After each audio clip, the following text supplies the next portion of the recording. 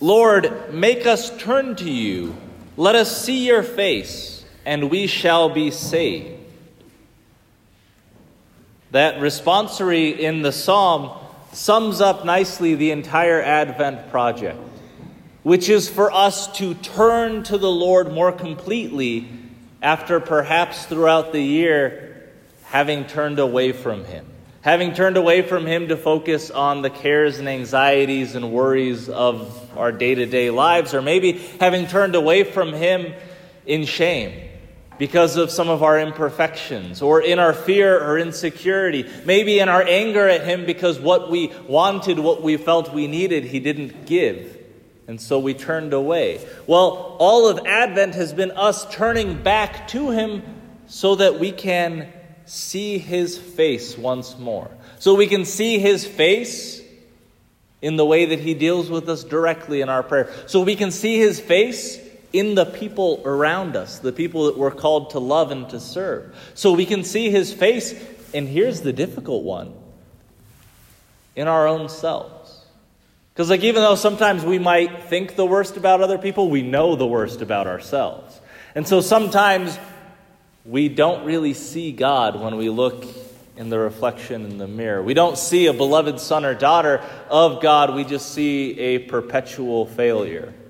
Or we see a perpetual victim. But whatever the case may be, we don't see something that inspires hope within us. We don't see the face of God looking at us with love.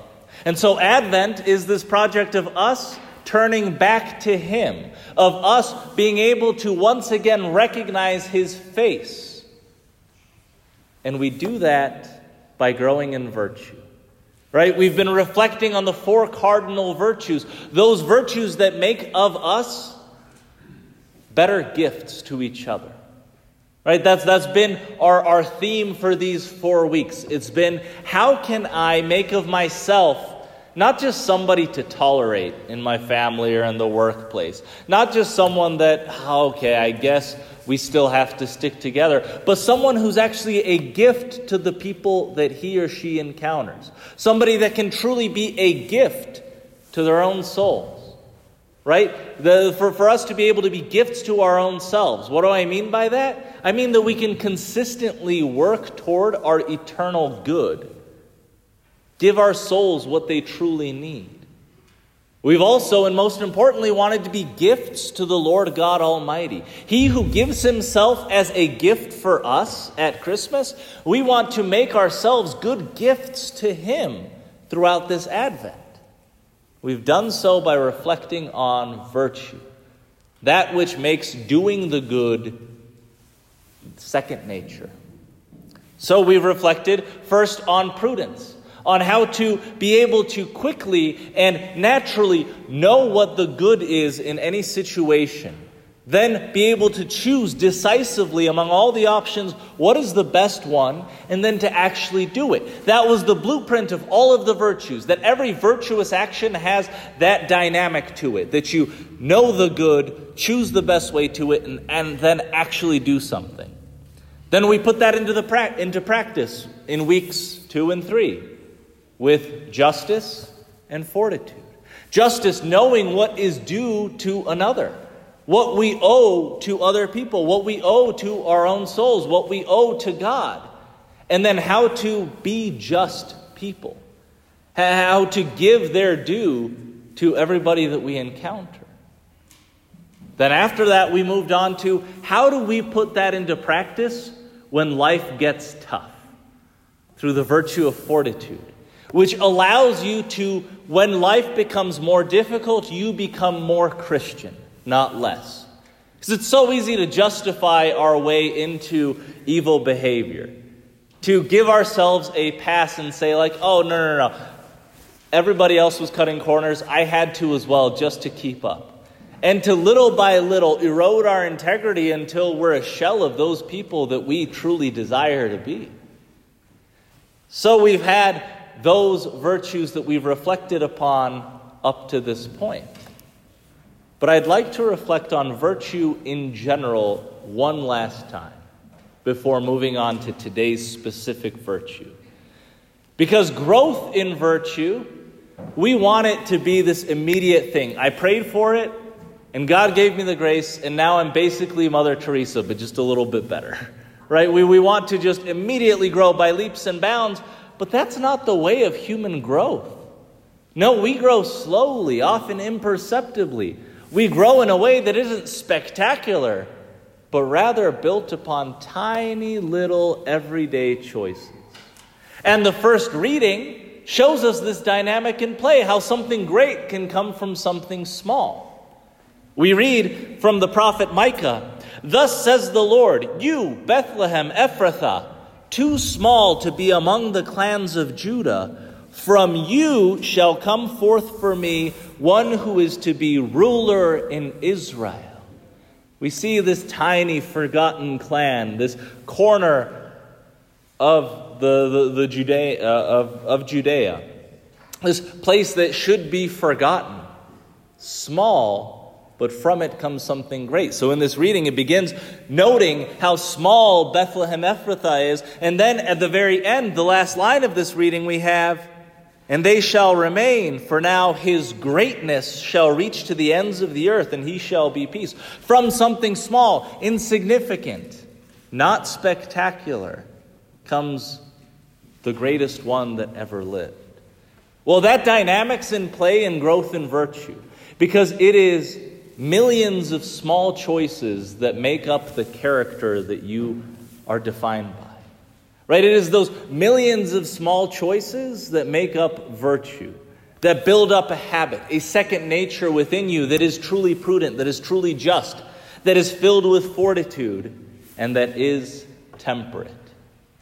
And that is the cherry on top of the cardinal virtues that we get to talk about today, is temperance. And that's a virtue that we don't really extol nearly as much. We might think justice is important. Yeah, like I want justice in the world.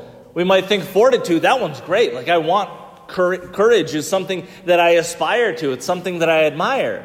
Prudence, we recognize, like, okay, yeah, you need prudence in every single action. But then temperance, and we're just like, okay, I get it, Father. I shouldn't drink too much. Got me. But what is temperance? Other than just, if it's good, don't do too much of it. No, temperance is balance. It's that harmony of the soul, much like justice, where we have a relationship with the things of this world that is healthy, that is good. That we are able to thank God for the good gifts in this world by using them properly.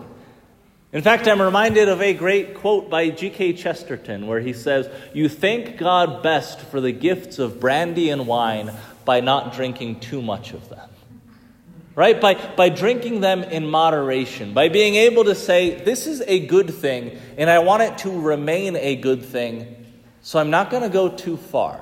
I'm going to use but not abuse. I'm going to be able to thank you for this by asking you how I should properly use it. And that's the case for every created thing that is for us a source of pleasure. Right? We are not these... The beauty of temperance is that it is the mean, the balance between extremes. So it's not despising this world and its goods and pretending that what God created is bad. No, it's saying, God, what you created is good, and so I don't want to get lost in it. I don't want to abuse it to the point where I end up despising it. And if you don't know what I'm talking about there, I'm sure all of us know at least one person who gets sick at just the smell of tequila. Right? Because, yeah, maybe they had an experience where instead of saying, thank you, Lord, I will enjoy this in moderation, they said, I'm in college, let's go crazy. And now they can't even smell this stuff without starting to get sick. But it's not just drink, it's not just food, it's any good thing. If we don't have a right relationship to it, if we treat it as too great a good, if it gets in the way of the greatest good that is our Lord Jesus Christ, we're going to end up despising it. So this week we get to think, okay, how can I be more temperate in my life? What is it that I might be off kilter in the balance with? Is it drink? It might be. It might be that, man, just any time that I just want to drink a little bit to get the edge off, and then, man, I'm 6 drinks in. Or it might be food. It might be that we eat And we think, this is such a good meal. Thank you, Lord Jesus, for it. This was delicious. I am full. Now let's get seconds and thirds. And then at the end of it, we just end up so bloated and just miserable and really not even enjoying the last several spoonfuls that we've shoveled into our mouths. Or it might be beyond food and drink, screen time. Whoo! The fact that our phones can tell us how many hours a day we're averaging on them, it is a sobering fact. I'll sometimes check, just out of curiosity. Then I'll look at it and say, no, somebody must have been stealing my phone for 3 hours a day. There's no chance that I was looking at my phone for that much each day. But no, it's true. So is the solution for me to throw my phone away and live as if the iPhone didn't exist? No. It's to be able to introduce the virtue of temperance so that I can use this good thing properly, without the extreme of pretending that it's not a good thing and should be thrown away, or pretending that it's no problem if I spend 5 hours looking at a little screen and missing the interactions with people, the beauty of God's creation. And so on and so forth for any good thing in our lives. This week we can ask ourselves, what's my relationship to it? Sleep, here's a big one. Do we neglect our sleep and not get enough? Do we maybe even wear that as a badge of honor, saying oh yeah, look at me, I'm busier than you, I get less sleep. Sleep is a gift from the Lord. Do I fight inasmuch as it's in my power to be able to get enough of it? And I get there's periods in our lives that we just can't. But am I trying to have a right balance, a right relationship with food, with drink, with sleep, with social media, with screen time, with whatever it may be in your life? I don't know. But you and the Lord do. And so this week, that's something that we can work on. This week, we can maybe do something that's very difficult for us. Our challenge this week is to say no to ourselves, at least one time, with some good thing, right? So not saying no to some wicked temptation, but saying no to something that otherwise is fine. Just one thing, just one time. But to remind ourselves what it felt like when we were kids and mom or dad said no and we started throwing that temper tantrum. We think that we grew out of that, but really we just don't live with mom and dad anymore, so they can't tell us no. We still have that within us to where, we hate that, the way that rings in our ears. No. But we need to have that strength of spirit to be able at times to say no, even to a good thing. And then it becomes easier to say no to the bad things. In those moments of temptation, we've built up that muscle of being able to deny ourselves good things so that then we can refrain from the bad things. So I don't know what it'll be for you. It could be an extra episode of a show. It could be an alcoholic drink. It could be not getting seconds. It could be something greater. It could be I'm going to go a full day of fasting on just bread and water. I don't know what it is, but I pray that it can be something. So that this week, as we sprint into Christmas, we can do so prepared. We can do so having tried to learn the virtue of temperance, having already hopefully internalized the virtues of prudence and justice and fortitude. And we recall at the very end here of our reflections on the cardinal virtues, what St. Augustine says that they all end up being. He says, to live well is nothing other than to love God with all one's heart, with all one's soul, and with all one's efforts.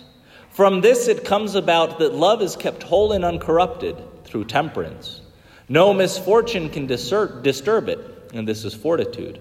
It obeys only God, and this is justice, and is careful in discerning things, so as not to be surprised by deceit or trickery, and this is prudence. Friends, we have one more week, in fact, less than that, in order to be able to redouble our efforts and say, Lord, you who come to me as the greatest gift that I will ever know, I want to come to you as a gift as well. Lord, in these weeks, I pray you've made me prudent. I pray you've made me just. I pray you've filled me with fortitude and with temperance. And I want to, through those virtues, become the greatest gift possible to my own soul and its yearning for salvation, to the others in my life that you've given me, and to you, dear Lord, who gave me the inestimable gift of your own self.